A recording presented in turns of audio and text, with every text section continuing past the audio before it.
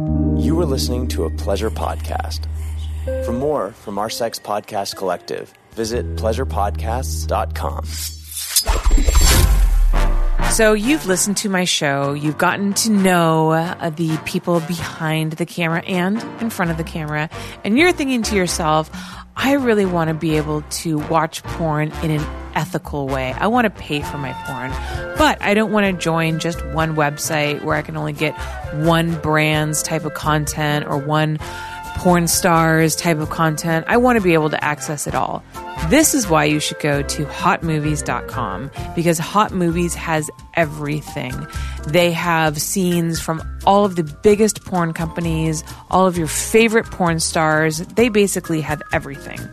And if you use code HOLLY, you can get your first 20 minutes for free.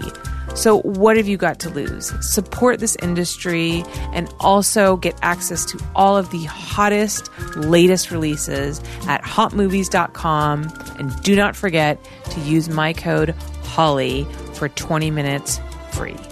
Holly Randall Unfiltered is also brought to you by Adam and Eve.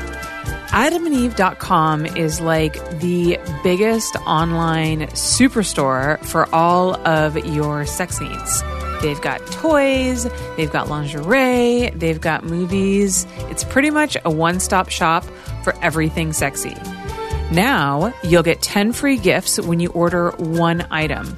Something for her, something for him, something you'll both enjoy, and 6 free movies, plus free shipping. All you have to do is enter code HOLLY at checkout. That's HOLLY at adamandeve.com for your 10 free gifts.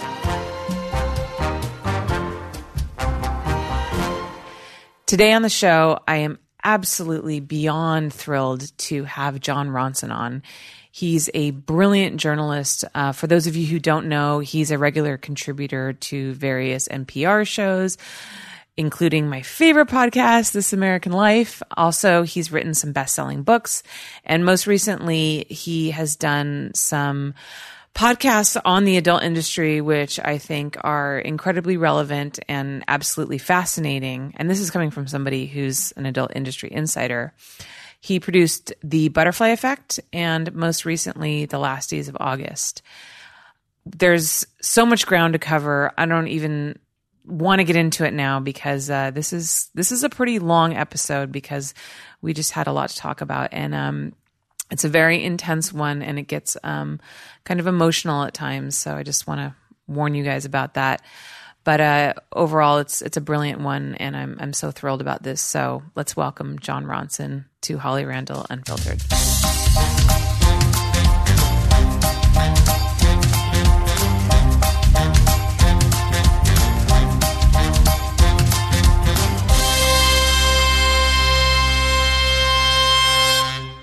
Hello, everybody, and welcome back to the show. Welcome to a very special edition of Holly Randall Unfiltered. I am so honored to have the incredible John Ronson here. John, how are you? I am well, Holly, and thank you. First, thank you for coming to me. I know this is of course. But I was hoping everybody would think that I redesigned my studio, got rid of all that beautiful artwork, and that I did not put up on the walls, by the way. I just want to point that out. Had this beautiful, color palette behind me and lovely green couch. But no, we are at John's hotel because he's a busy man, and so we came to him. Yeah. The swimming pool right below where we are, one day Bruce Springsteen was staying here and he saw a man sitting by the pool in a wheelchair and they started talking, and the guy was the guy who wrote Born on the 4th of July, and as a result of Bruce Springsteen meeting that guy by the pool just there, Bruce Springsteen wrote Born in the USA. Wow. Yes. Oh my God, that is amazing. I know. And there's a huge poster of Robert Plant hanging above the pool, absolutely fucking massive. Yeah, I mean, how many Robert Plants do you think would fit into that one Robert Plant? 50? Yeah. And his eyes follow you around the room. One look at him with his dangerous eyes and you get pregnant. Oh, good, because my mother's been bugging me for ages. Yeah, this is a very Hollywood hotel. And then can you tell us about your little experience that you had?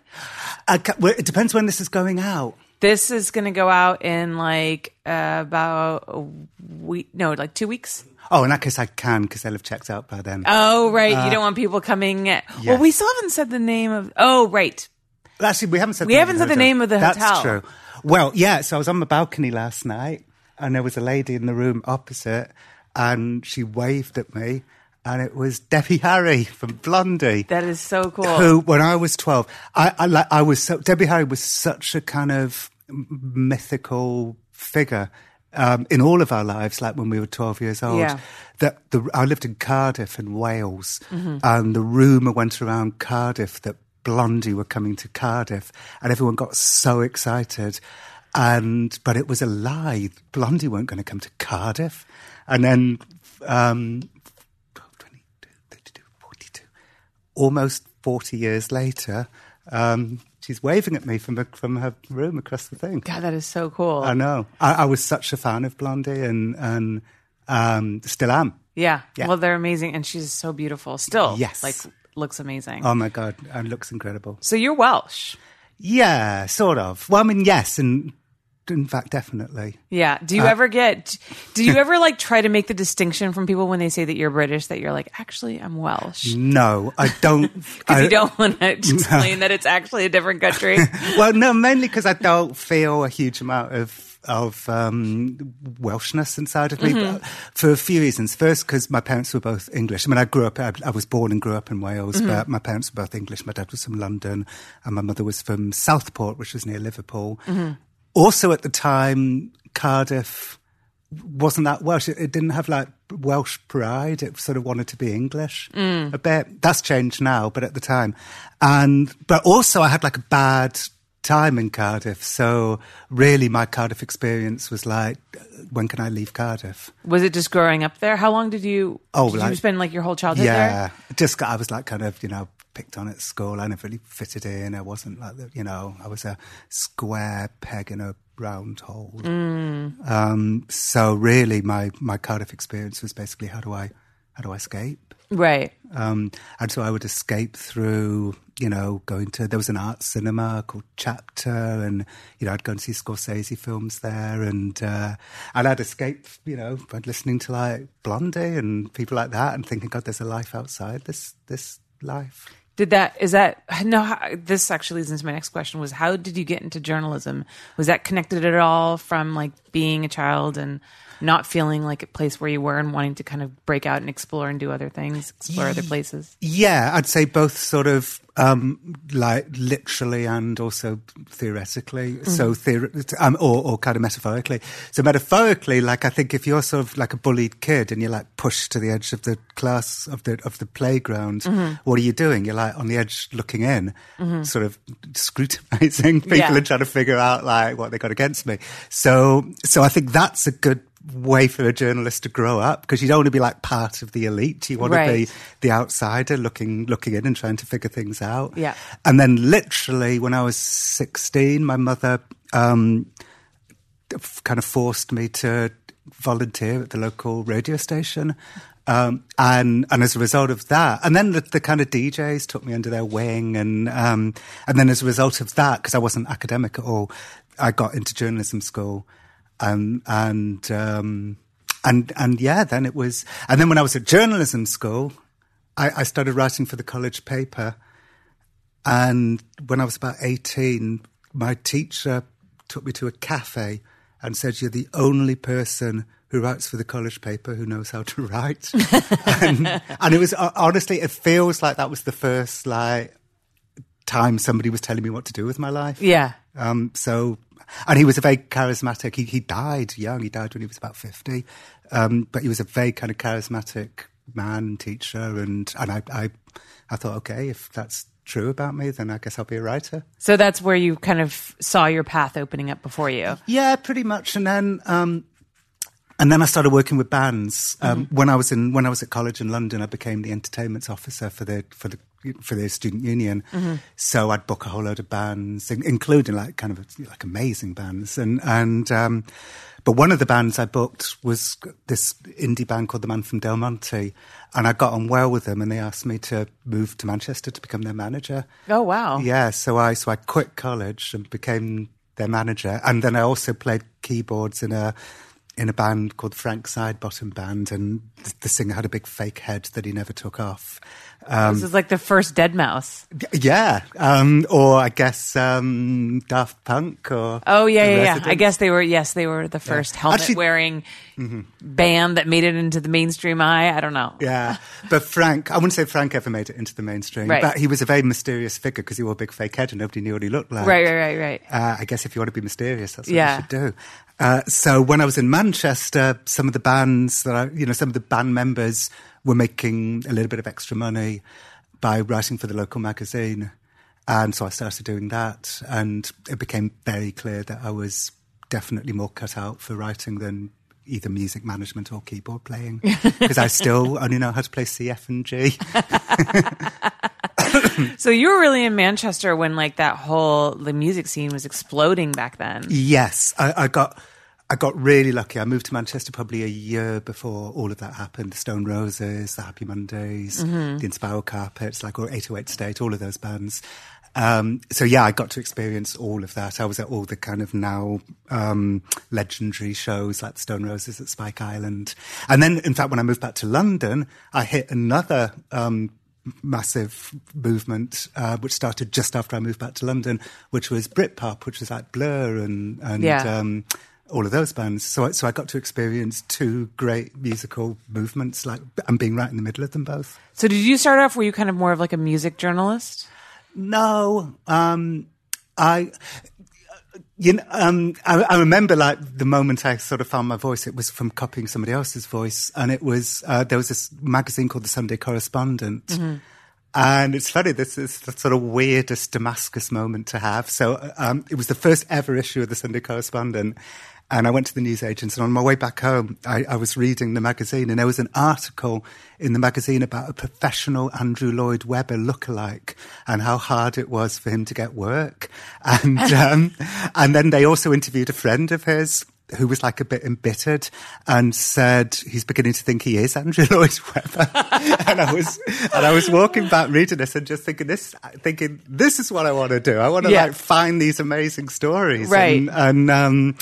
So I wrote to the Sunday Correspondent and said, can I come and write for you? And they said yes. I sent them some of the stuff I'd written for the college paper and the Manchester paper. So did that open up the doors for you to explore like really interesting, different? Because all of your stories and everything that you're known for, it's all such incredibly different, interesting pieces, like snapshots of people's lives. Yes, I suppose I'm always drawn to mystery, to trying to understand a world that I don't know. Right. So I've done that, many times over the years. So what am I looking for? I suppose definitely mystery. I'm not one of those writers. You obviously specialize in a particular area, which you then explore in so many different ways. Right. And I have friends who do similar stuff. It could be medicine or feminism or right. something. But I've never wanted to do that because for me, the kind of wind behind my sails is trying to understand a world that I don't understand or solve a mystery. And then once I feel like I've got there, I've got to whatever destination it is, I then feel like I have to move on to another world. And I don't quite know why that is, why I'm not the kind of writer who can just specialize in a certain area, but I'm just not. What was your first kind of big breakthrough that you felt like put you on the map or put you somewhere where you're like, okay, now I'm kind of becoming like this? I mean, because you're a very well-respected, well-known journalist. So what was the first story that you felt put you there? The first story, yeah, okay, I know the answer to that. It was a story called Tottenham Ayatollah. And what happened was, so I've been writing about sort of idiosyncratic people, and then a commissioning editor at a TV station in Britain said to me that there was this Islamic militant leader. This is like way pre 9/11. This is like 1995, I think, or 1996. That there was this kind of firebrand Islamist leader who lived really close to me, who had just announced that he wouldn't rest until he saw the flag of Islam flying over Downing Street and the White House.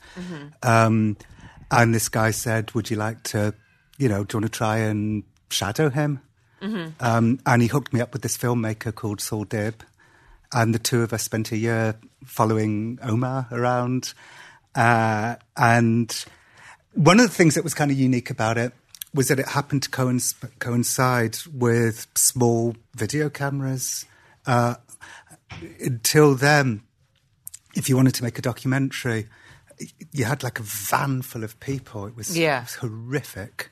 Because it's like being on a movie set. And, you can't get to reality when... I was going to say, it's probably hard to get authenticity from the people that you're trying to cover when you've got like a massive camera crew behind you. It's so intimidating, all those cameras and equipment. And in fact, I'd made a TV series before that called The Ronson Mission, and I just hated it. I mean, it was ridiculous because it was like a massive break, like my own... I was like 25, and my own TV show on the BBC. I mean, when I look back at it now, it's like, Jesus. Yeah. And it kind of came from nowhere. I was writing a column in Time Out magazine, and they sort of just asked me if I wanted to make my own TV show. And I hated it. I hated every minute of it, really, for that reason. It was like, I was thinking, I'm not a journalist here. I'm like an actor.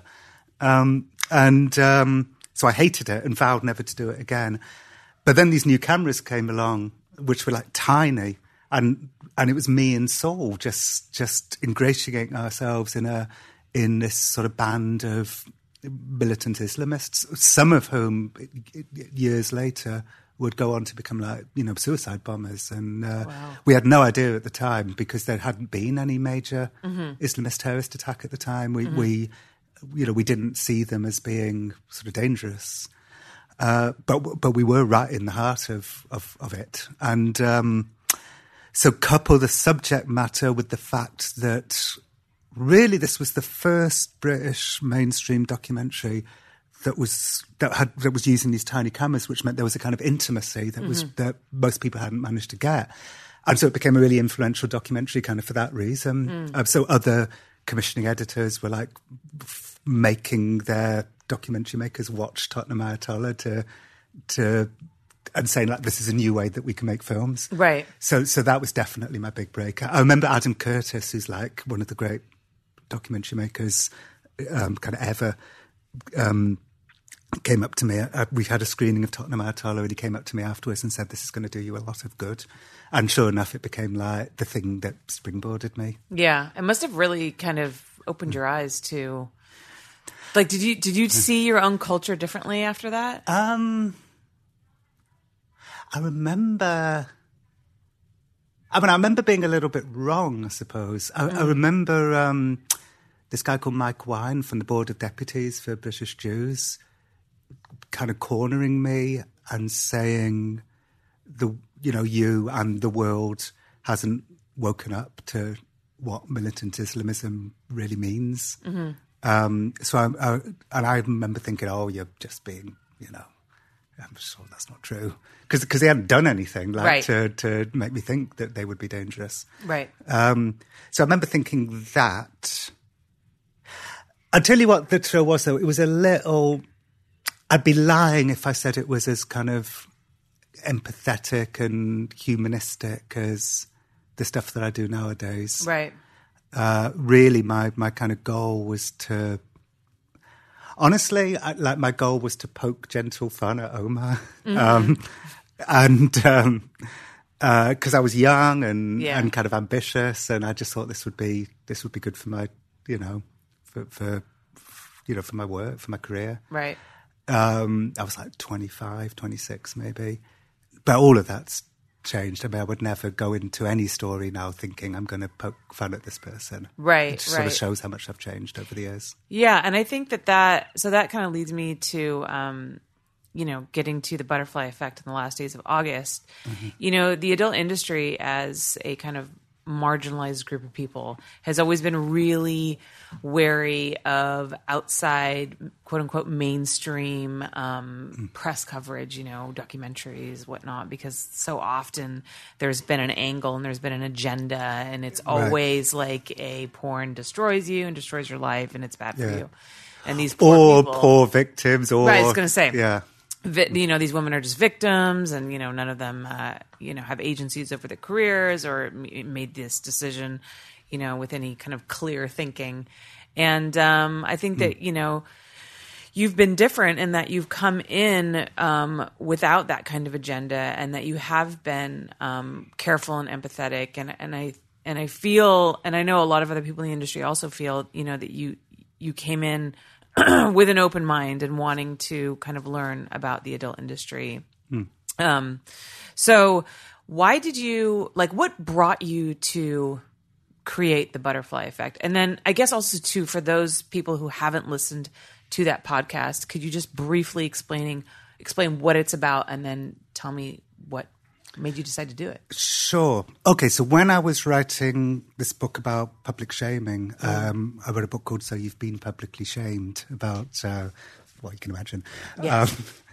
Which is a big topic these days. It happens to people constantly. It's insane. Yes.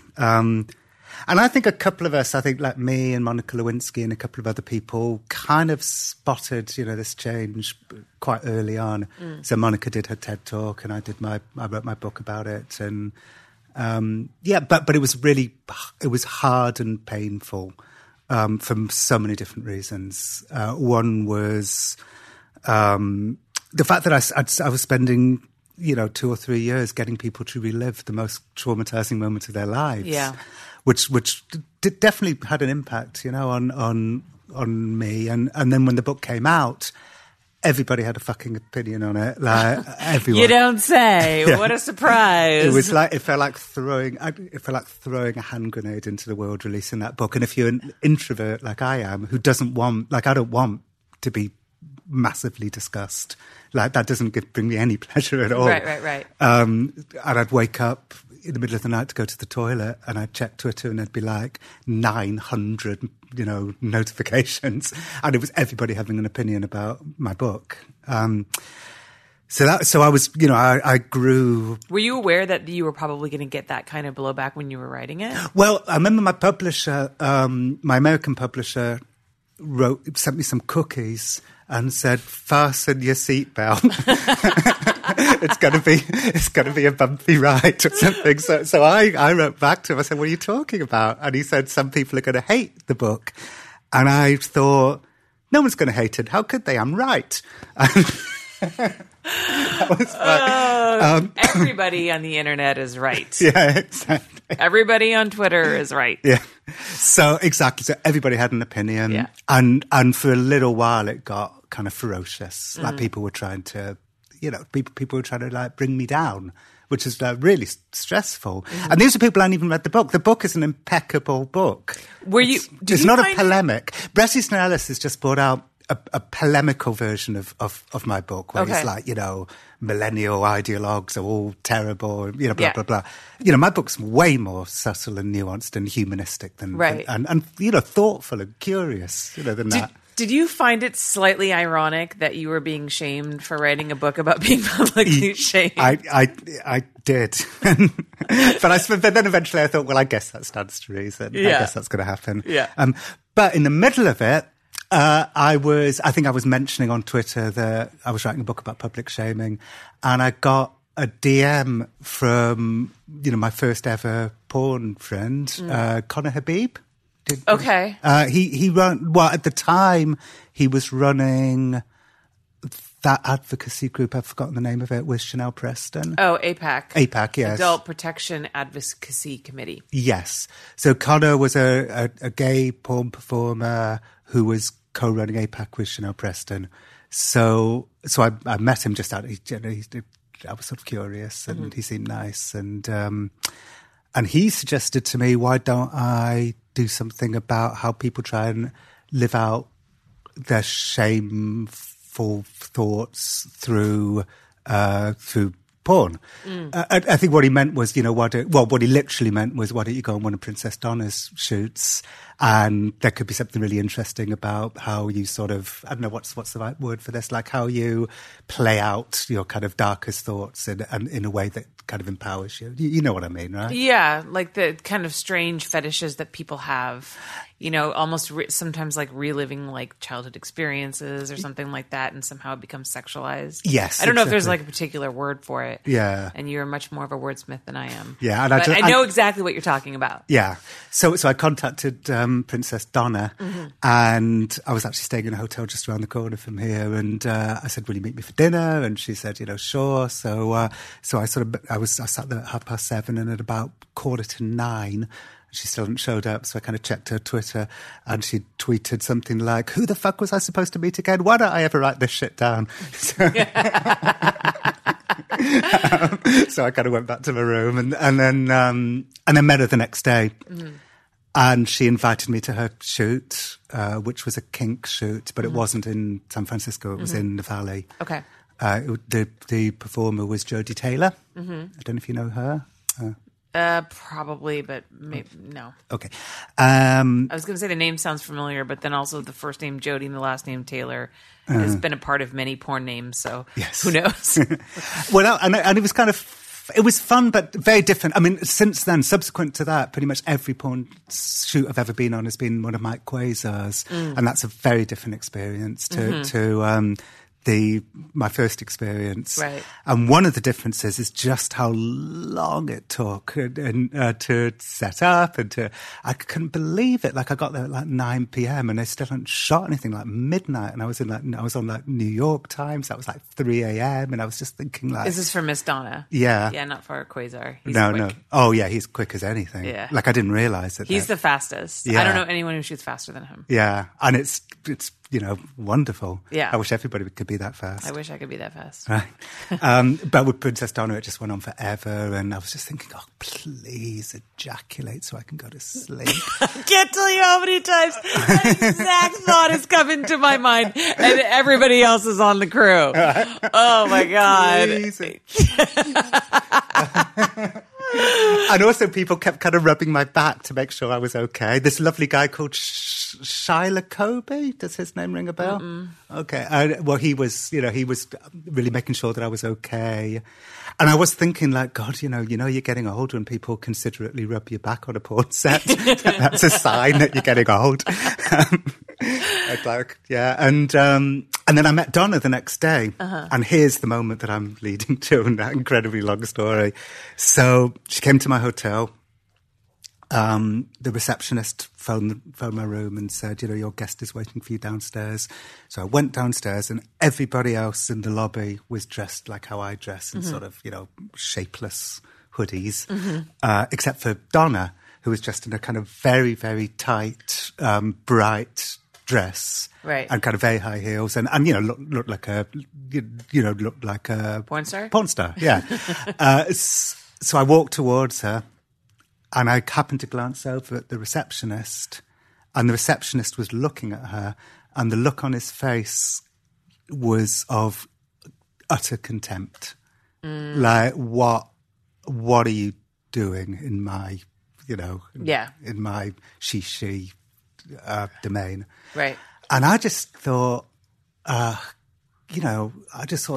was presumably very hypocritical of him. Like, I'm sure you would be comfortable with a porn star when she's on your computer, but not in your vicinity. And that look stayed with me. And then maybe a year or two later, after So You've Been Publicly Shamed came out, and I was having such a miserable time, with everybody sort of yelling about the book. And I don't want to oversell that. Like most people really, really like the book. But it's always the people. That's the thing. It's like it's always it's usually the minority that yells the loudest. Yes. So I thought, whatever I want to do next, I want it to be more fun. And I remembered that look, and I thought, I bet like being in the porn world will be kind of more fun than, spending time with people who are, devastated by being publicly shamed on the internet. Right. So I started reading blogs. I thought, well, I don't really know anything about the porn world. So I started reading blogs. I remember finding a blog by Stoya. And Stoya's blog was like, she was very annoyed about a man called Fabian. And then I read somebody else's blog, and they also were like really annoyed about this man called Fabian. So my question was like, what concerns porn people? And the answer turned out to be they were all concerned by this man called Fabian. And Fabian is the man who gave the world Pornhub. Yes. So I guess something clicked in my head then, like, why don't I tell a story about the consequences of the tech takeover of the porn industry? Mm-hmm. And so that was my starting point. Holly Randall Unfiltered is brought to you by the Calm app. Life is hectic these days. As a society, we're overstimulated and overstressed. Studies have shown that rates of anxiety and depression is skyrocketing, and now more than ever, we need balance and relaxation in our lives. This is where the Calm app comes in. It's got everything from relaxing music to help you wind down at night, to sleep stories read by the soothing voices of celebrities like Stephen Fry and Matthew McConaughey, to guided meditations. And there are so many different kinds of meditations. You can choose them by experience level, length of the meditation, or subject matter. For example, right now I'm doing the 7 days of focus meditations, and it's really helped me recognize the distractions in my life and streamline my tasks so I'm more productive. The Calm app has so many options to help you manage your hectic life and bring you more serenity. So go to calm.com/Holly to get 25% off your first month. You'll get unlimited access to all that Calm has to offer. Over 40 million people have already used this app, and the feedback has been astounding. Personally, it's my favorite app on my phone. So remember, go to calm.com/Holly. That's CALM.com/HOLLY and get 25% off your first month. You deserve a little more peace in your life, and Calm can help you get there. So the butterfly effect is such a, appropriate title for that podcast, because you talk about the ripple effect that free porn has had on society. Mm-hmm. And you go into all of these incredibly, these corners that I just never expected. You don't think about, obviously we know about, what it's done to our industry in general, but you don't think about how far-reaching these tendrils go. Yeah, both in terms of the lives of people in the industry and outside. Yeah, and outside too. Yeah. So, was there one story in particular that kind of hit you the hardest, or was the most, affected you the most, I should say? Yeah, but in a positive way. It was when I was on the set. So what happened was I went to see, I spent a bit of time like with Fabian and with other Pornhub people, all these kind of tech bros up in Montreal. And then I thought, well, it's time for me to go to the Valley. So the very first thing I did, by then I'd hooked up with Lena, our producer. Mm-hmm.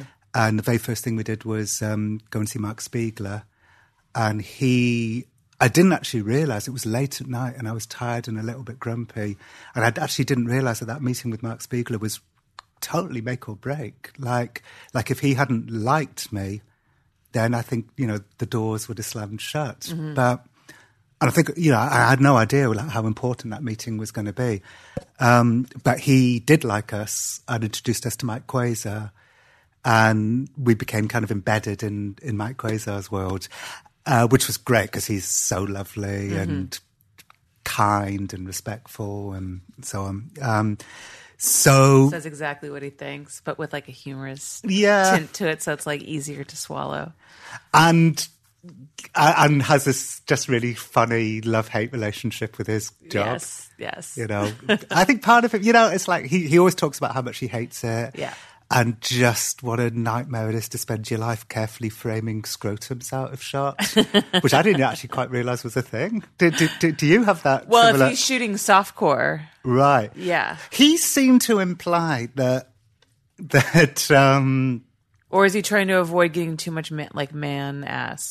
Yes. Yeah. I Well, think there's that's what he was certain talking positions where like it's just too like if the guy goes up and over in doggy, it's just like all man ass and like a lot of balls. And, no like, one wants that. Well, I mean, depends on who you ask. Right. But most of our viewers do not want that. Right. Yes. So. I guess that must be what he was referring to. So anyway, I was on the set of Stepdaughter Cheerleader Orgy, and he had hired a second cameraman because, there was 9 people having sex.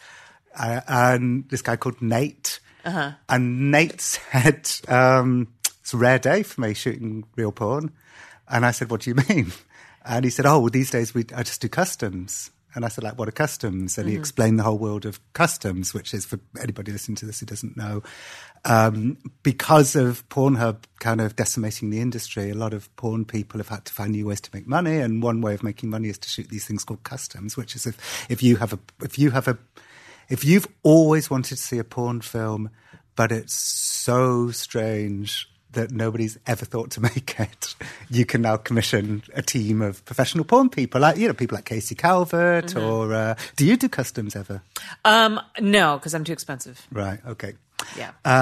Not that I wouldn't, but if someone wants to pay me an enormous amount of money to shoot it, I will. Well, I was actually quite surprised at how reasonable the prices were. Yeah. Like you can. Well, there's usually not a massive amount of production value put into it. Right. Like I'm pretty strict about, I always have a makeup artist, like I always have a couple assistants, like I'm real picky about how I shoot stuff, so usually it ends up costing too much money to warrant a custom video. So Right,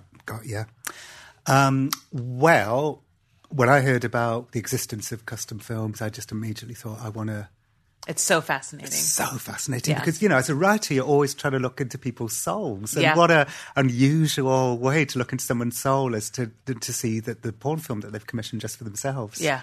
And I was looking for I immediately thought I want to find ones that aren't obviously sexual because I just think they'll be more interesting. And, right.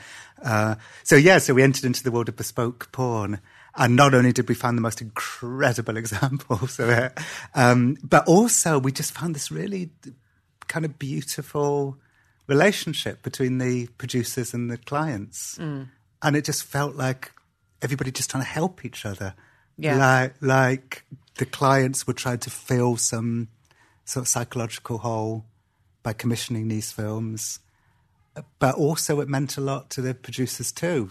People like Dan and Rhiannon of Anatomic Media. And it just felt I just felt unexpectedly moving. So that was the most affecting consequence in a positive way of the Pornhub ripple effect. Yeah.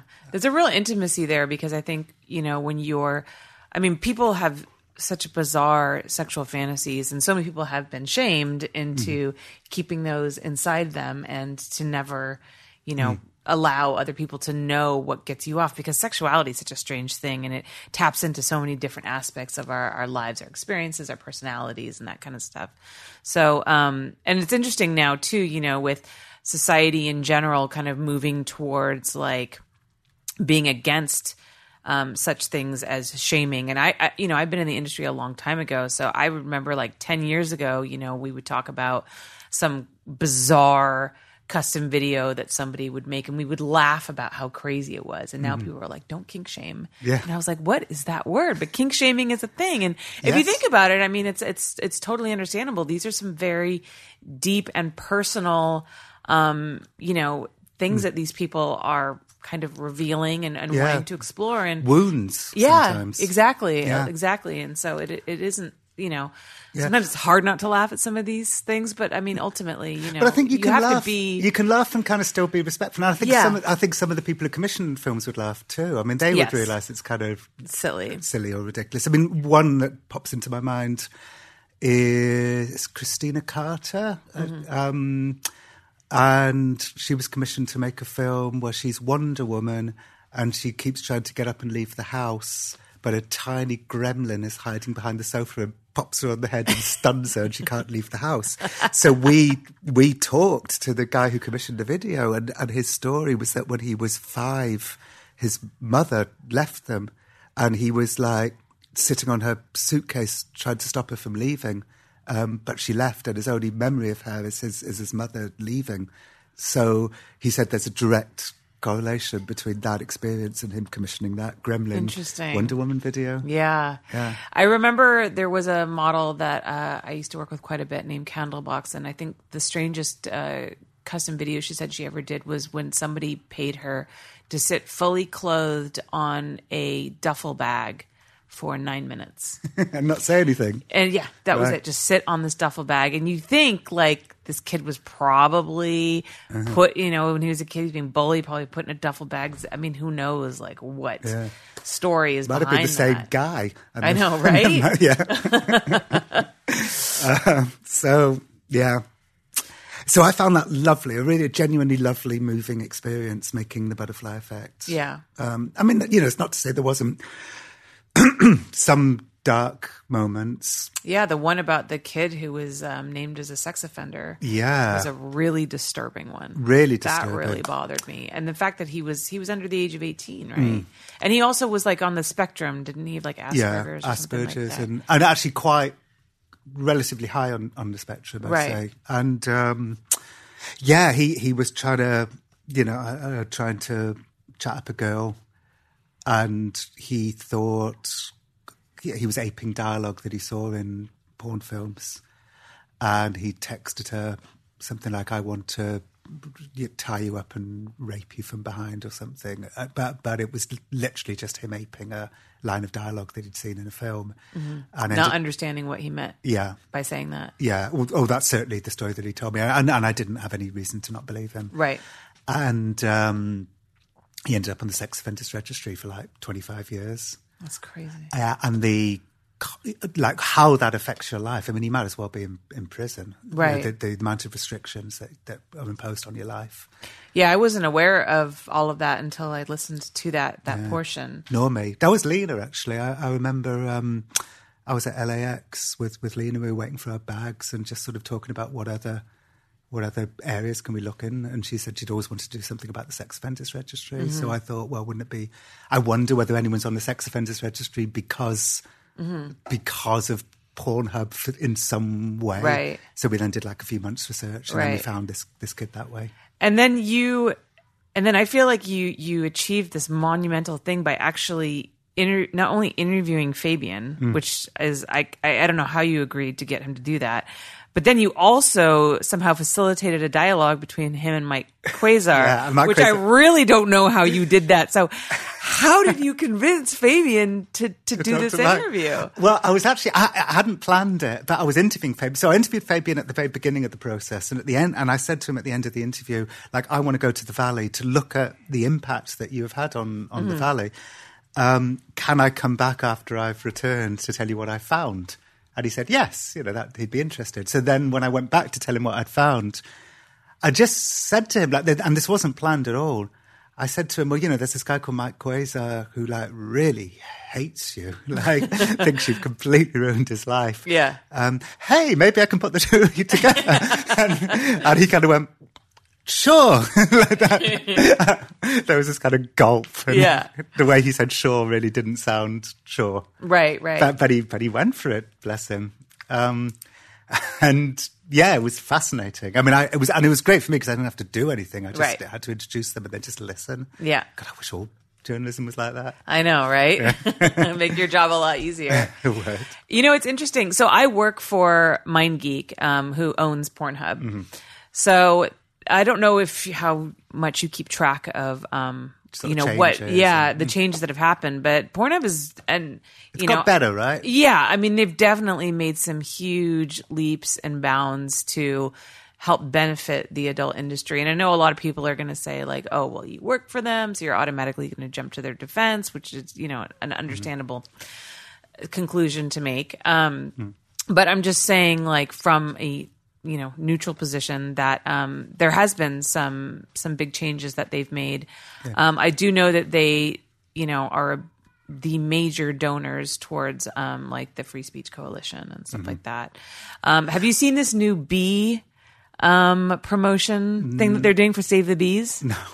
So they have this brand new, it just came out like last week, and it's this really interesting marketing ploy where they are creating these. It's called Bisexual, and they're creating these bee porno movies. Mm-hmm. Where they literally have footage of bees, doing their thing, pollinating, and then they have porn stars come in and do voiceovers, pretending to be the bees, pretending to be the bees, like they're having sex. So like porn bee movie, because Jerry Seinfeld There's did that, right? so many puns that can be had here.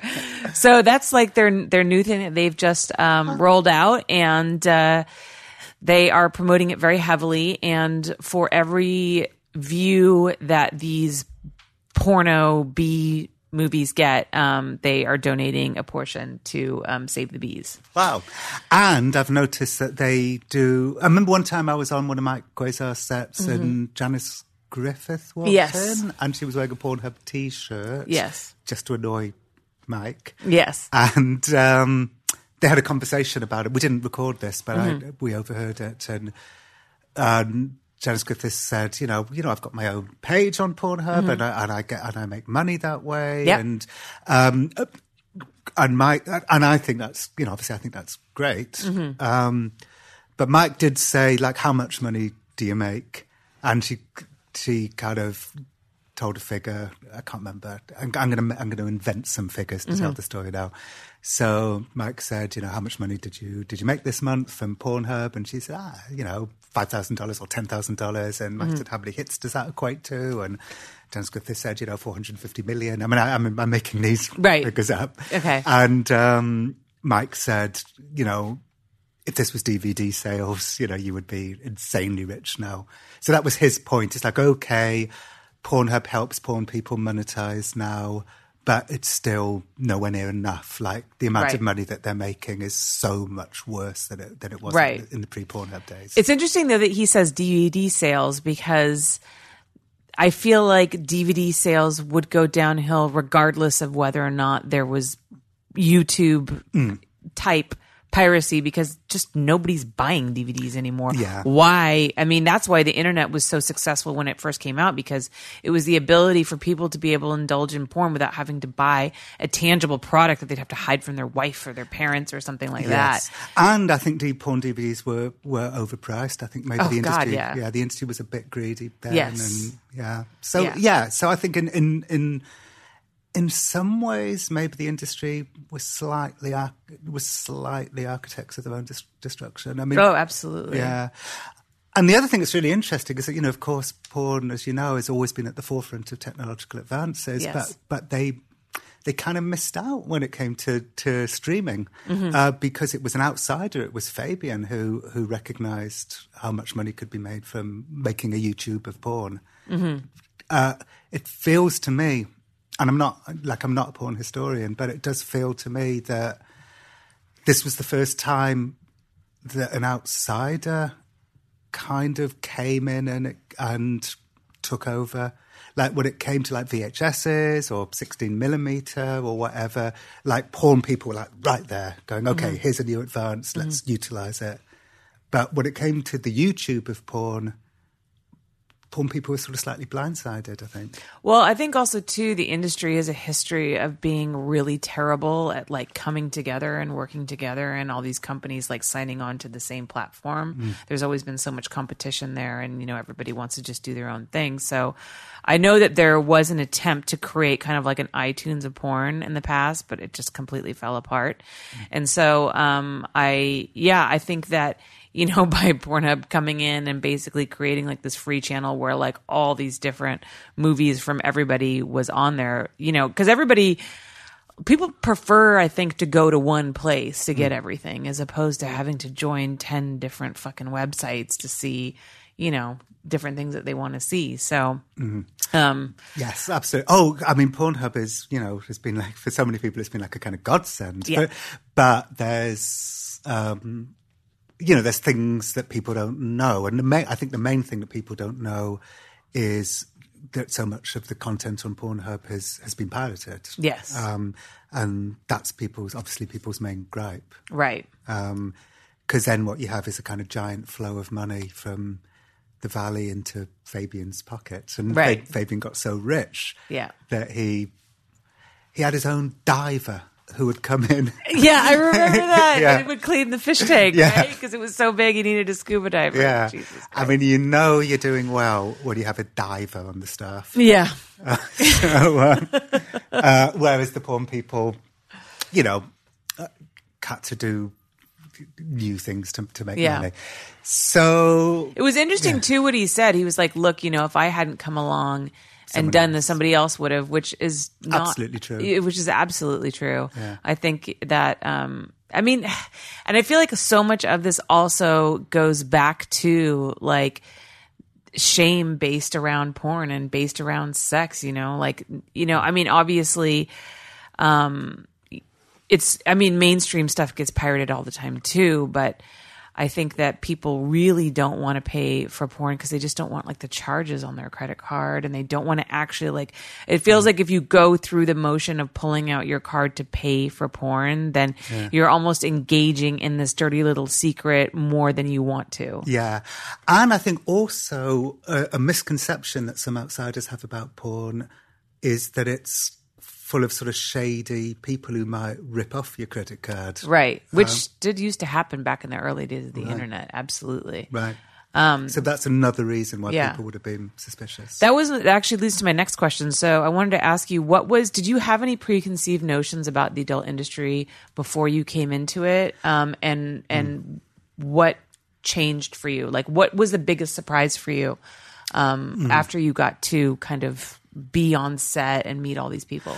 Yeah, you know, I think, because I remember saying to Fabian, or I either said it to him or I thought it, weren't you kind of scared? Like you were coming in and fucking up, you know, like the lives of many people, you know, financially. Weren't you scared that they'd like come after you physically? And I suppose what that meant was that I was thinking the porn industry must be full of kind of scary mob type people. So that was my preconception. Right. That it criminals. Would be, criminals. That it'd be criminals. And I realised, you know, straight away that that porn was much more like being in an off-Broadway show. Like, I like that. Yeah, like kind of creative young people, just like, you know, me. Yeah. Like the porn industry was full of people who I would like because, you know, we're all like outsiders and are creative. And so that was my big kind of revelation. That it was, full of creative people. And not who weren't criminals. I mean, Mike Quasar did say when we were making the Butterfly Effect, though, he did say at one point, don't get too rose-tinted. And he told me about, quote-unquote, suitcase pimps. And for people who don't know, suitcase pimps are like boyfriends who turn up, you know, on set, hold the suitcase, but you sort of get the sense that they're controlling it, exploiting maybe the girl. A bit psychopathic, maybe. Or Yeah. maybe not a bit psychopathic, maybe psychopathic. You would know. You wrote the handbook. Exactly. And yeah, I think there are people like that in the industry. Yeah. And according to Mike, I think he would say, I don't want to put words in his mouth, but I think he'd probably say that's the thing he likes least about the industry is the suitcase pimps.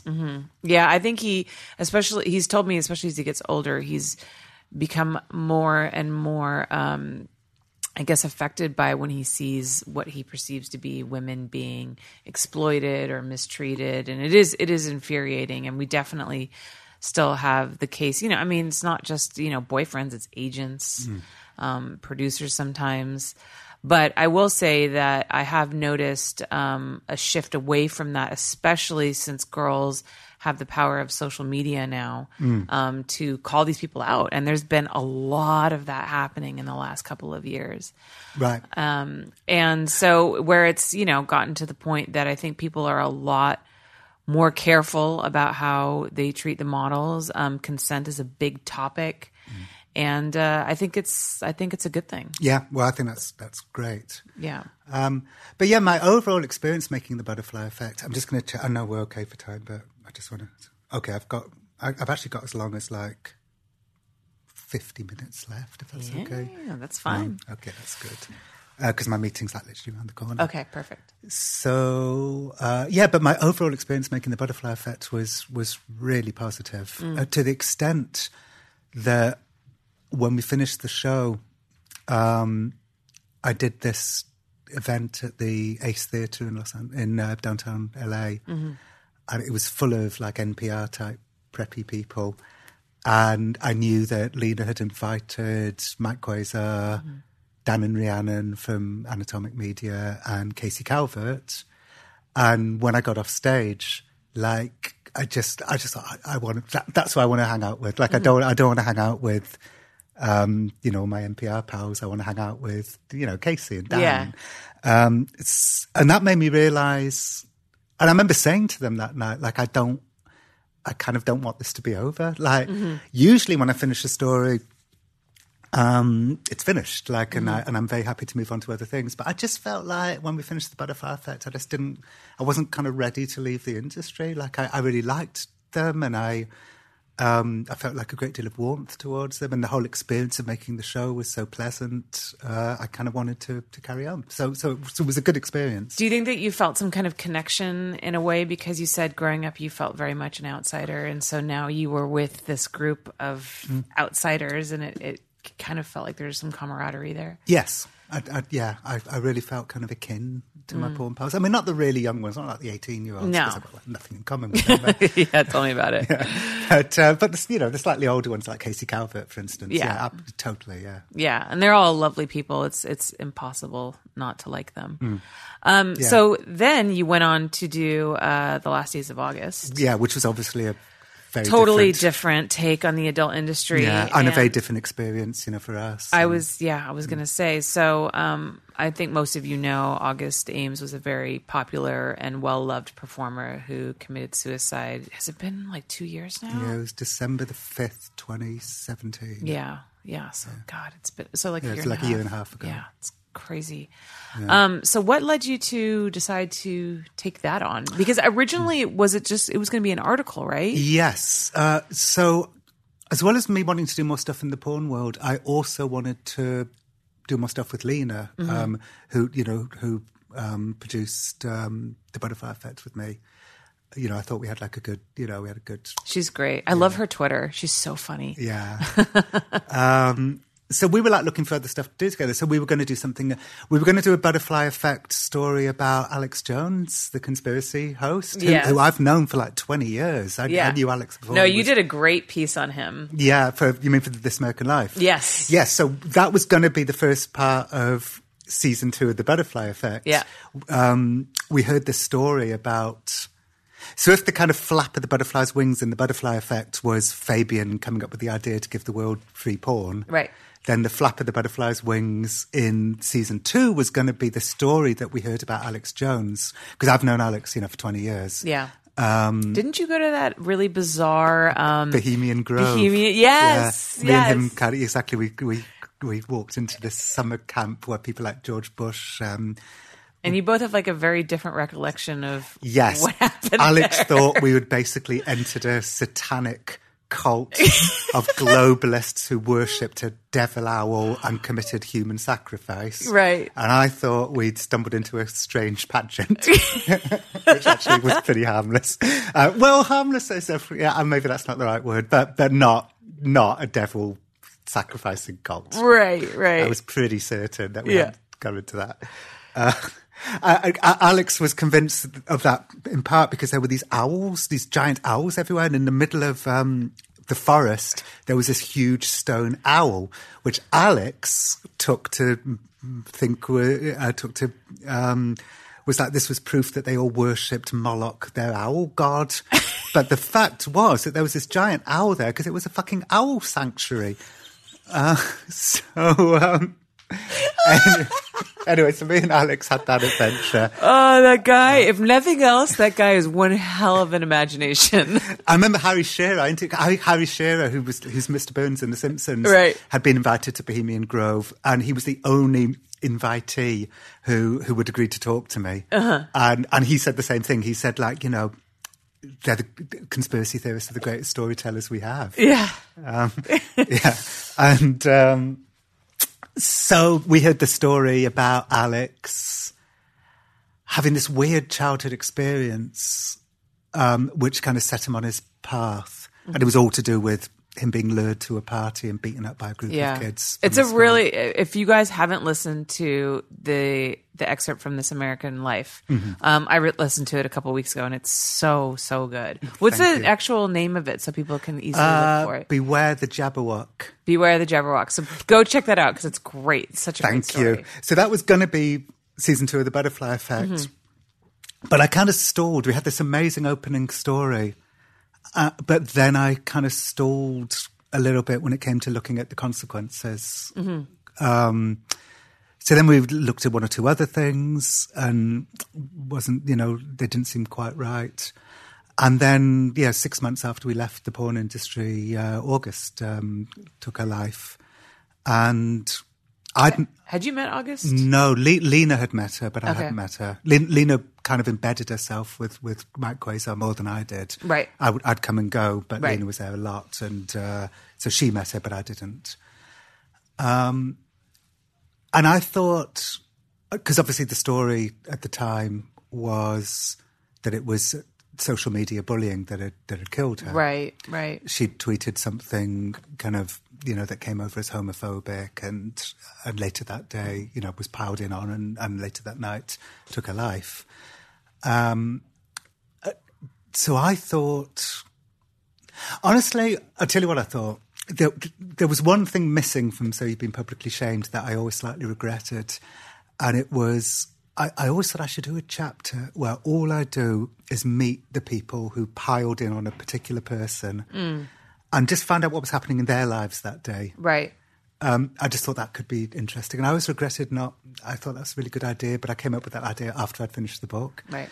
So to be completely honest, that was my thought when August died. I thought I've spent so much time in the porn world, and I've written this book about public shaming, and there was that thing missing from that book that maybe I can rectify with August's story. So I wanted to write a kind of pretty short piece that would humanise her, but also humanise the people who piled in on her. So that was my kind of plan. But we decided to So I contacted Kevin, her husband, and we professionally recorded the interview only because we were just, I was with Lena and we were just in the habit of professionally recording things. Right. And I thought that would be it. So I thought I'll interview Jackson Wheeler, who had tweeted the notorious... She should take a cyanide pill. Yeah. Right. And I'd interview Jessica Drake because Kevin was very much sort of laying the blame on Jessica Drake. Right. And that would be it. And maybe a couple of other people. And that would be it. So what were the pressures in Jackson's life? What were the pressures in Jessica's life? But then as soon as we started doing that and fact-checking, people started telling us, other stories. And there was a lot of mystery. So, for instance, everyone was blaming Jackson Wheeler, but he'd written that cyanide tweet after August was already dead. Right. And everyone was blaming... Which I didn't know, by the way. Right. Yeah. I was really surprised when I heard that in your show because I knew a lot of the details of what had happened, from my conversations with Kevin and obviously having known August and everything like that. But that was one thing that your show did surprise me with. I was like, oh, wow. So, we can't really blame him for her Despite it not being a great tweet. No, I mean, it was certainly like a horrible thing to say, and he should have never, ever said anything like that. But we can't blame him. And then my second kind of revelation, I guess, was finally reading Jessica Drake's tweets. And it doesn't seem that bad. And look, I know enough about social media shaming to know that sometimes it's the gentle tweets that can hurt the most. Right. But even so, they just didn't seem that bad. Yeah. And so we went to the AVN. We did a trip where we started off doing a little bit of Alex Jones Butterfly Effect stuff. And then we went to the AVN and met Jessica Drake. And then somebody came up to me and sort of whispered... if you really want to know what happened to August, talk to Emma Hicks, who was one of August's best friends in the industry. Right. And the general consensus I was getting was that her death was about more than social media bullying. Mm-hmm. And so then I had to kind of make a decision. Do I carry on or do I stop? Right. So I thought we'd take some tentative steps forward. So we carried on a bit. And by then, honestly, what I was thinking was, if I stop now, then, I mean, this sounds kind of ridiculous and emotional, but, sorry, it's give okay. me a second. I still, for some reason, it's still, it's inside my head a bit. But I just sort of thought if we stop now, then we'll be doing kind of August a disservice. Right. So we, so we carried on. But then we found ourselves in the impossible situation of how do we tell a humanistic story about August's death without harming, the people around her. Right. And that was just I don't think I'd ever been in more of a kind of mindfuck situation than that in a piece of journalism. There was a lot of you in there, and that's what I really loved, I think, about the piece is, and that's what I think makes you so great as a journalist, is you constantly, because it seemed not only an exploration of August's death and August's suicide, but there was a lot of of you personally being in the story and questioning your own motives. Like the instance where Lisa Ann and you have that conversation. Yeah. And she kind of, accuses you of, kind of raising a lot of exploiting the industry and raising a lot of bad feelings. And, you, instead of attacking her on that, you took that moment to reflect on am I doing the right thing? And I thought that was really powerful. And it was it was kind of haunting me all year. Yeah. Especially when, we came to realise that this wasn't a murder mystery. Because at the beginning, people were saying, I think she was murdered. Yeah, there was there were specifically some people that I think said some things that felt irresponsible to me. Yeah. And we just didn't know, we just didn't know what to think. Right. So we just didn't know. Yeah. But yeah, when we figured out, this isn't a murder mystery. I can't remember actually where I was going with this thought. Just about the ethics of carrying on doing this story was kind of dizzying to me. Yeah. I got to say, a lot of journalists and possibly me at a younger age wouldn't have got so worked up about the ethics because we weren't actually doing anything that was particularly sort of transgressive when it comes to journalism. August was a public figure, Kevin's a public figure, and so on. So I think if I'd done this story when I was 25, I probably wouldn't have had any ethical concerns at all. Right. But, now that I'm older, I was sort of, kind of haunted with all of those concerns. Right, right. Did you what did you feel at the end? Did you feel any closure when you finished it? Did you feel like you had answered any questions? Did you feel like you understood August more or why she did what she did? Yeah, I think it's funny. I read something the other day which said something like, John Ronson never totally gets to the bottom of why she died, but I actually think that I did. I think I could tell the story of why she died. So I think I do, in terms of trying to get to the bottom of why she died, unless there's a huge thing that we never found. I feel that we got there. I feel we solved it. What do you think? Do you think it was just a pile-on of a lot of different things? Yes. Because I still feel like, I don't know. I still feel like I don't know why. I just, the whole thing surprised all of us. Do you want me to say it? Yeah. Okay. This is going to be quite hard. Okay. But I'll say it, what I think. So, August was abused growing up by a family member, sexually abused. I noticed you bleeped them out. Yes. Not because I wanted to. Okay. It was legal advice. Oh, okay. Interesting. Yeah. I noticed that. Our lawyers were really great. but that was the one thing where this, and I sort of thought, okay, you know more about this than I do. Right. But yeah, we bleeped out the name of, who the family member was. Right. And for people listening who probably you may not realise this, who haven't heard it, this is an awful lot to do with you, Holly. So right. We embedded quite a lot, probably 10 minutes, maybe 10 or 15 minutes of the interview that you did with her right. into our show. And it became incredibly important for a million different reasons. But the main reason being that it was the only time we got to hear her voice. Right. And the interview you did with her was brilliant.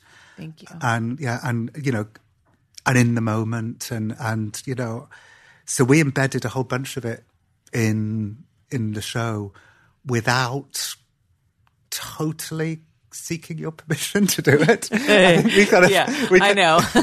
we kind of half sought your permission and got I was very much on the fence about the whole thing because I think as conflicted, you talk about being conflicted. I was as well, even though I had absolutely nothing to do with the events leading up to it at all. Really, it just was a situation where I had her on my podcast and she opened up about things that, and I'll go into my story about that when you're done. But yeah, the whole thing, and I still am like confused and conflicted if I should re-release that episode and all that kind of stuff. And but go on. And me too. I think I've got exactly the same feelings that you have about, but both, about the whole thing, right? So we'd embedded, and then we got to the end of it, and realised that we hadn't got your written permission, and I was so worried. Like I was so worried because I thought I can't take the stuff out of the show. Yeah. So let me sort of say thank you. Like thank God. You're welcome. And thank you that you let us do it. The show would have been so much less powerful without it. Yeah. And also, you wouldn't have got to know her. Right. So she was sexually abused as a young girl before the age of 12. When she was 12, she finally opened up to her father about it, and he didn't believe her. Right. He took the side of the family member and sent her to a group home. So she was rejected, by her father, and I think that was a huge kind of wound. Right. So then she enters the porn industry. I said to her brother James, do you think there's any connection? And James sort of said, I don't know. Like on the one hand, maybe you could say she was trying to kind of reclaim her sexuality. Mm-hmm. But on the other hand, she was like a cheerleader at school and a kind of exhibitionist. And, right. So we just don't know. Right. So she entered the porn industry. And for a while, I think everything was great.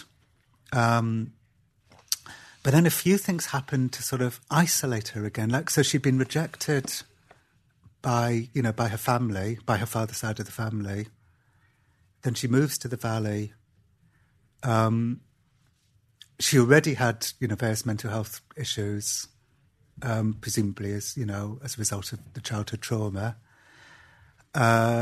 6 weeks before she died, she shot a scene that, she really wasn't happy with. She felt that the guy had gone way too hard on her. She kind of blamed herself for not saying no or stop, but in the moment she just didn't, so she just went along with it. Maybe in a kind of conflict aversion way that I think a lot of people have, including me. I'm a conflict averse, and so sometimes you end up going along with an unpleasant situation because you don't want to say no. Right.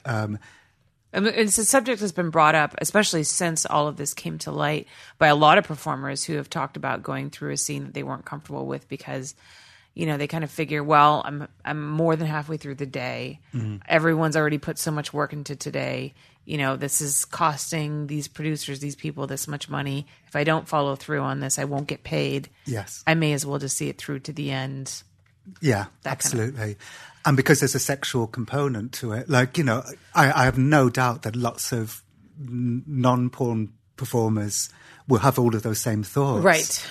But there's not a sexual component to it, right. Which makes things a bit more complicated, I guess. Right. So I'm sure that triggered memories of her childhood abuse. And that, without in any way blaming like the people in the room because they didn't, they didn't know. Right. That coincided with August's husband, Kevin, for his own reasons, growing emotionally distant from her. Mm-hmm. So I think probably when she did, I'm sorry, there's all this shouting in the next room. That's okay. It's not really bugging us, is it? Oh, it's not.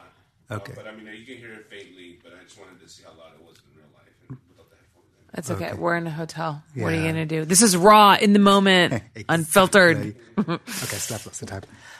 So her bad experience on that set in Las Vegas happened to coincide with Kevin not being kind of emotionally available to her for his own reasons. Right. And then, so again, there's a sort of sense of isolation. Mm-hmm. I think isolation is the word that you get over and over again when you're looking at... also, they had moved to a part of the valley that was pretty cut off. They moved to Camarillo, which was like, it's quite far. Quite far. And then 6 weeks later... So she was like physically isolated. She said on your podcast that she goes to the cinema by herself. Yeah. And, they take pity on her and give her free popcorn. So that was her telling stories about. And then she said, but then she's like on her Twitter and her Instagram. And then 6 weeks later, she felt like Twitter had rejected her. Yeah. So it's like rejection after rejection after rejection. Yeah. And some real, well, I mean, all real, but some, I guess you would say, more malevolent than others. Mm-hmm. Like Kevin withdrawing from her, he was doing for his own reasons. I mean, I'm sure that wasn't an act of malevolence. It was just that was the bubble that he was in at the time. Right.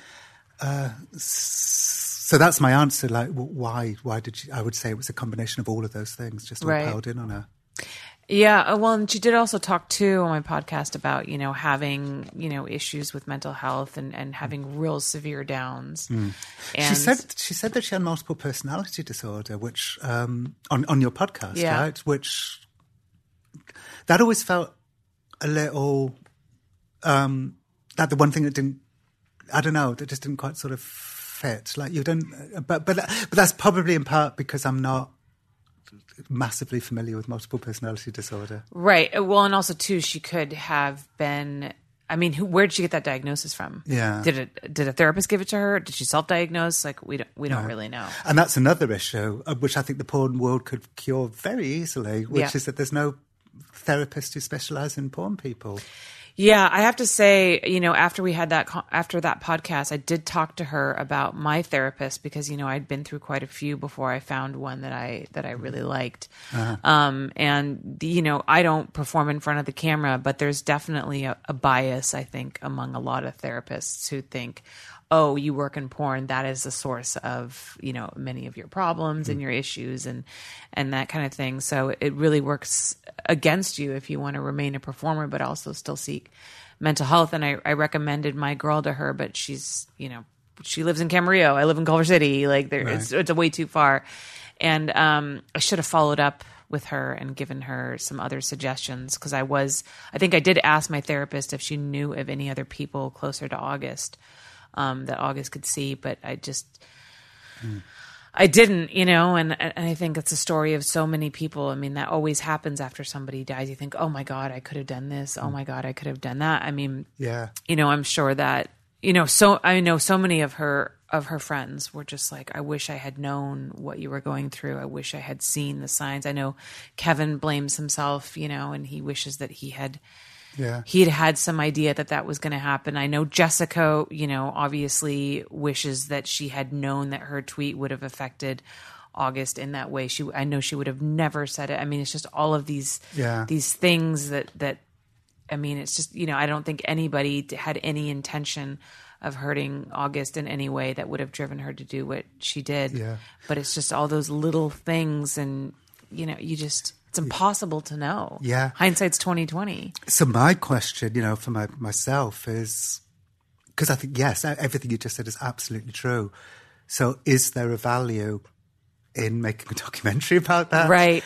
And the response to the documentary has been like overwhelmingly positive, both for the people in it, including Kevin and Jessica, and also listeners. Because I haven't spoken to Kevin since it's come out. I spoke to him, and I think Lena spoke to him a few times. I've spoken to him twice, and Lena spoke to him a few times. Has he actually listened to it? Mm-hmm. And he's, he didn't criticize it. Okay. I don't want to put words in his mouth, right. but we had a very pleasant conversation. That's good. The only value is if it can prevent something like this from happening again, make people think more about kind of listening to people. It's most definitely helped me. Mm-hmm. Like, it's made me sort of wiser. Mm-hmm. So that's my hope, is that there's a literal value, because if there's not, there was no reason to make it. Yeah, I have to say that since her death, I have noticed, on social media, a lot of girls trying to reach out to other girls. If girls talk about self-harm, a lot of people try to reach out and contact them. So I think that her death has, taught a lot of us a lesson in, really trying to listen to people, and really trying to recognize the signs of people, and also to just recognize how, like, something like a severe depression can take somebody who, a few days ago was just fine and just take them out. The one thing about August that so many of us remember is just what a joy she was to be around. She was such a joyful person. She was always laughing. She was always making jokes. She was just lovely. Like, she just made you feel better about yourself, and she just made set like such a more pleasant place to be. She was one of my favorite girls to work with. Right. Did you work with her and kind of know her a lot? I worked with her a lot, but I can't say that I was like a close friend of hers. We didn't hang out outside of work or anything like that. So that's why when, after she died, I had so many media outlets come up to me and ask for interviews because of the podcast. But I turned every single one of them down, because I really didn't feel like I was in any position of authority to speak about her and her life and how she was feeling and what she was going through. It didn't feel right. I just didn't feel like I was the right person for that. And to be honest, when she came on my podcast and she talked about, the sex abuse and her depression issues, I was floored. Like, I did not expect her to go that deep. When I asked her to come on my show, she'd always been open about her issues and her battles with depression on social media. So when I asked her to come on my show, I said, hey, do you want to maybe, would you talk about, your depression? I know that that's something you've been open with on social media, and I feel like a lot of people can relate, and maybe it would be like a good thing to talk about. Mm-hmm. And she said, absolutely, I would love to. And I was like, okay, great. And to be fair, like, my podcast was brand new. I think she was like my 9th episode or something like that. So this was actually the first time that, like, I think I'd had a conversation with someone where I was even trying to explore like a darker or a more intimate side of them as a person. And so she was a brilliant person to do that with, because she was just so open and great at talking about it. Right. So eloquent. Right. And so when I brought that question up and she just launched into the story about, the family member and her father not believing her and everything that she went through, I just remember sitting there going, this is going way further than I expected. Like, I had no idea she was going to go this far, and just being like, it almost felt like a runaway train. Yeah. I was like, do I like stop her and be like, do you realize like the things that you're saying? I think you did it perfectly. Like, you didn't kind of egg her on in a way that seemed inappropriate, and you didn't stop her. I was listening to an interview the other day, actually, a guy, I won't say the names because I don't want him to feel bad, but I was listening to an interview a couple of days ago where a pop star was talking about childhood abuse, and the guy interviewing him, who's a really good interviewer, but he was so shocked, he he kind of changed the subject and didn't really let the guy talk about it, which was wrong. So I think you got the balance absolutely right. Well, I tell everybody who comes on my show that, well, I guess I didn't tell you, but I'm telling you now. If, you want to take anything out after the fact, if you feel like maybe you said too much, you revealed too much in the moment, and you're not comfortable with me publishing the podcast that way, I can always edit stuff out. I always want people to feel comfortable to speak openly and also to retract something if they feel like they spoke too openly. So I said that to August at the beginning. And so when she went on about that, I just thought to myself, I'm like, you know what? She's probably going to want me to take this out, and I can do that. So I'll wait till after the podcast, and then I'll ask her, which I did. And so we ended the show, and I said, you said a lot of stuff, and you really opened up, and you talked about some really deeply personal things. Are you sure that you want me to release the podcast like that? And she's like, absolutely. And I was like, you're sure? She's like, yeah, I definitely. I'm so glad that I said it. I feel like I got a weight off my chest. And I'm like, okay. I'm like, well, I'm not going to release this for a couple of weeks. So I'll check back in with you, and I can send it to you. You can listen to it, and she's like, no, I'm fine. I'm like, all right. So I checked back in with her like 2 more times before I released it. I'm like, are you sure you want me to put this out? Are you sure? You sure? She was like, yes, I'm sure. Yes, I'm sure. So I'm like, okay. And I did. And then after it came out, she got a lot of like feedback that was really positive. People were really impressed by her bravery. A lot of people related to her story. A lot of people related to her issues with depression. I feel like it really humanized her in a way that, people had never seen this side of her before. And a lot of people said, I loved you before as a porn star, but like now I love you as a human. And that was really moving for me. And I feel like that was really moving for her. And I remember she told me that she was so happy that she did it. Right. And just in general, you doing that humanizing porn stars is just such a great thing to do because, Thank you. Yeah. And I did this porn podcast recently. And you did another porn podcast? I did, but it's European. I'm so upset. But the first thing she said to me was, thank you for humanizing us. And I sort of said, isn't that nuts? That you should be thanking somebody for humanizing you. But you do such an incredible, brilliant job. And it's so important because it's like, at the beginning of the Butterfly Effect, or one of the things in the Butterfly Effect was I met this young woman who's at a church school in New Orleans, and she was telling me about her, watching Pornhub. And I said, did you ever learn their names? Now, did you ever get so into it that you'd learn their names? And she said, no. It's like when you kill a deer, you don't name it because then you can't eat it. I remember that part. Yeah. And, what you're doing is you're naming the deer. You're forcing people to name the deer that they're eating. I'm just ruining porn for people. You will never be able to watch porn again with any of the people that I've interviewed in it because you're like, oh, she's a human being. There goes my boner. But it's clearly such an important thing to do, right? It's the feedback's been really great. I've been really happy that people feel like I guess some people feel like what I'm doing is important, which is amazing because I don't feel like I've ever done anything that people have felt is important before. Right. Like nobody's ever been like, oh my God, you're making this really hot porn that's so important for society, And so and now I feel like I'm doing something that, I don't know, means something to people, which is great. But anyways, enough about me. So when the podcast came out, she was very proud of it. And so when it was out, it felt very much like a girl who was brave, who was opening up about her struggles, but, who was still here and she was still fighting them every day and she was an inspiration and that kind of thing. And so when she took her own life, the whole feel of the podcast just felt different, right? Because in the end, she didn't. Yeah, it was like the mental everything, like she lost. Yeah. You know what I'm saying?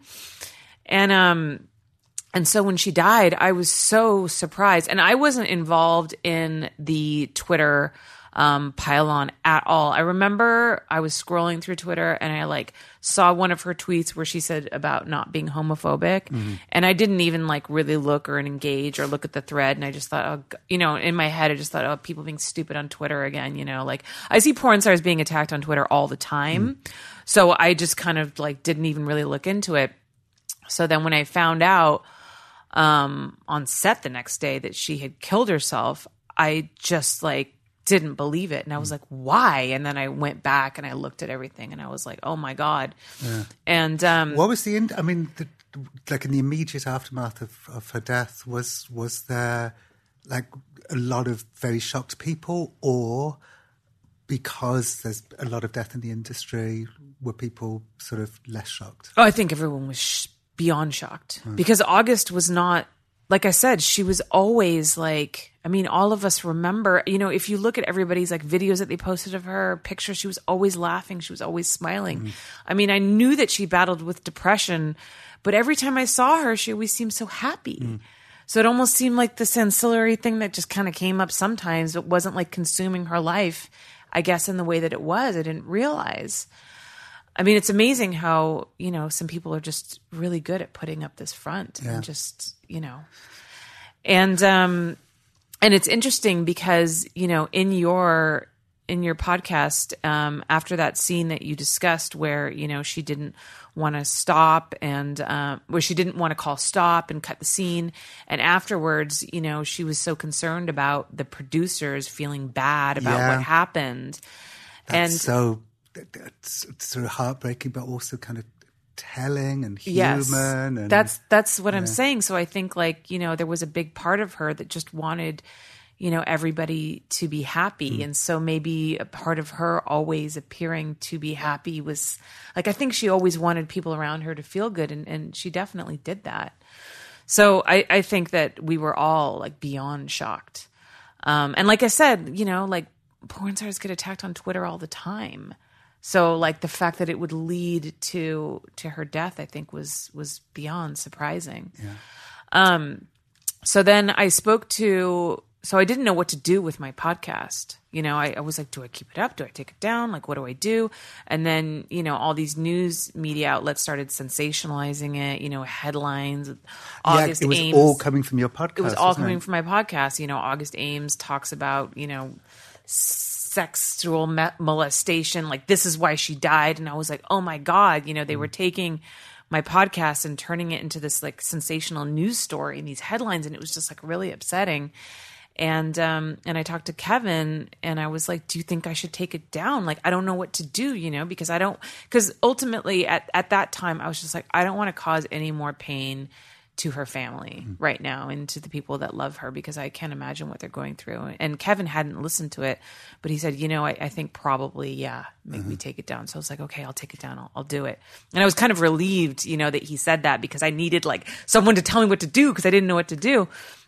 And so I took it down and I got a lot of backlash for that, which is one person in particular said something that I thought was actually really insightful. And he said, you know, by taking down August's podcast, you took away her voice, because now the only thing that we know about her is the headlines, you know, and the excerpts that people pulled from your podcast and put in these news stories in The Guardian and whatever.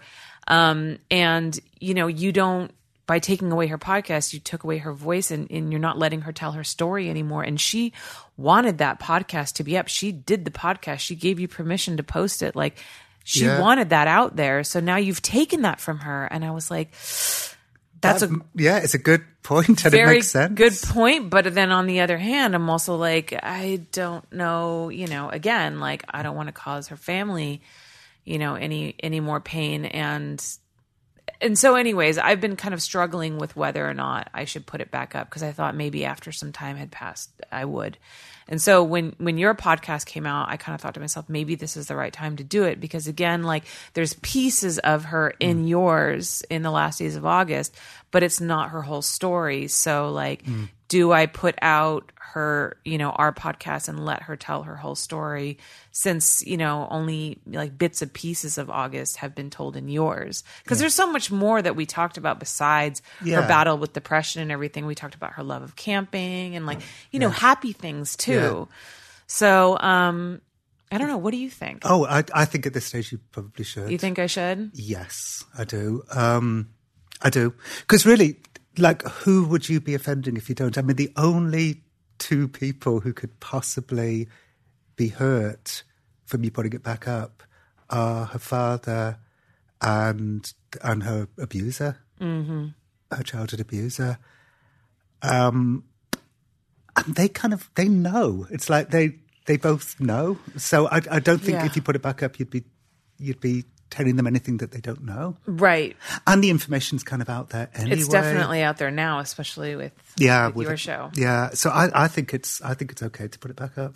Yeah. I think that, the person who said to you, you're taking away her voice. I mean, I felt that, like, before we got your permission to use bits of it in our show, I was thinking, God, if we have to take away her voice from this show, it's going to be awful. And, so I think you should put it back up. That's my opinion.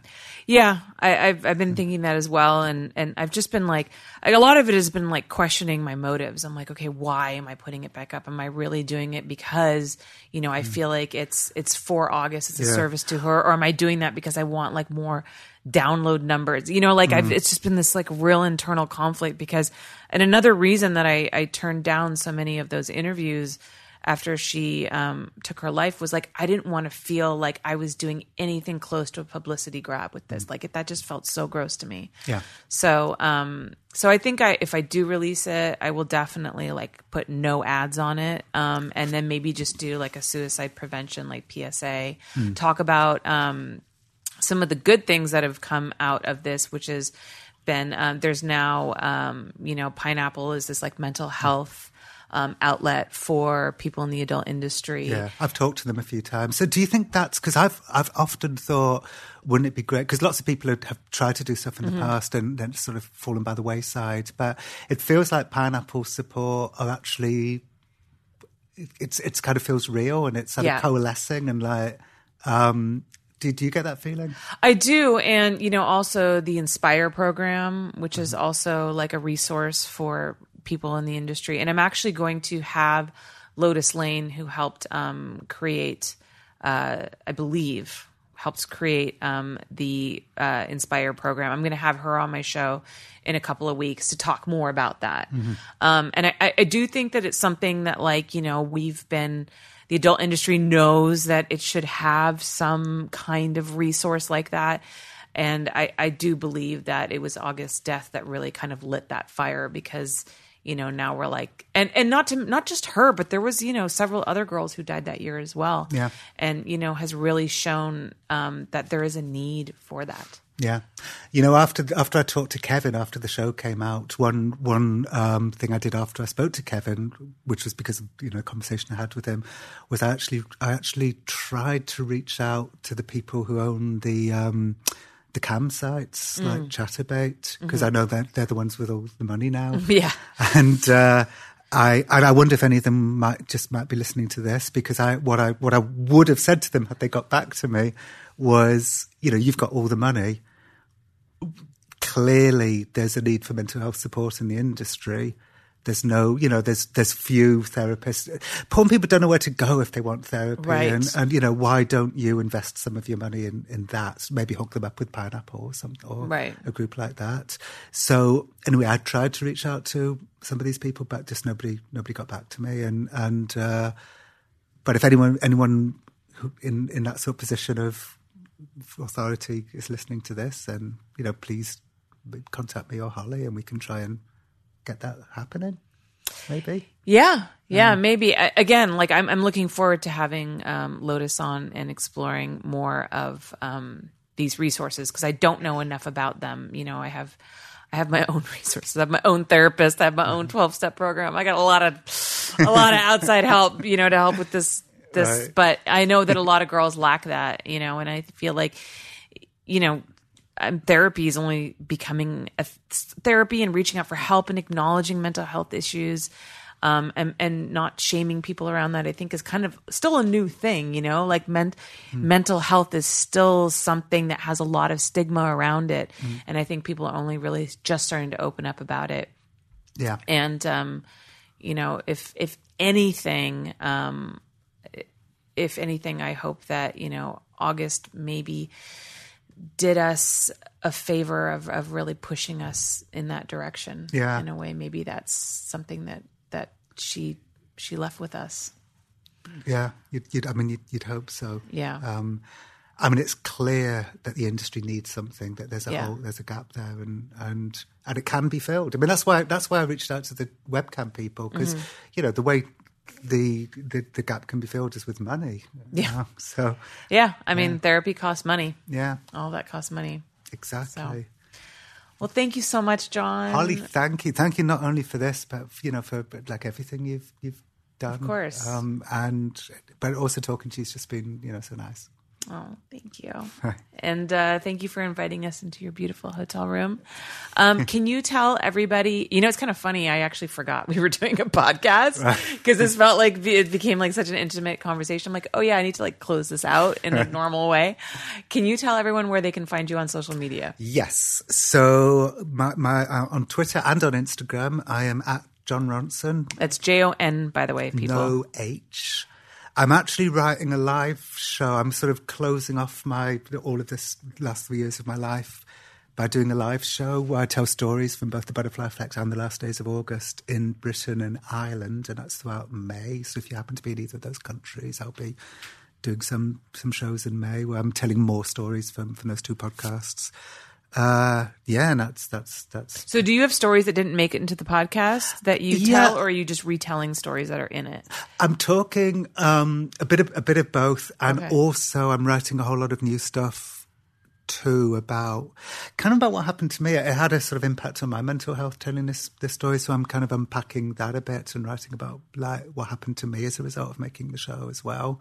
So it's a mix.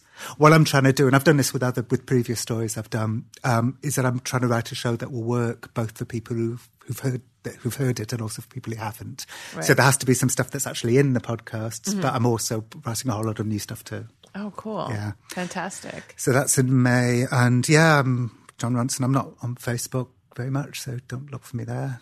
I consider, as somebody else said this, but I kind of see Facebook as like an admin job. And why do you want that in your life? But I'm on Twitter and Instagram.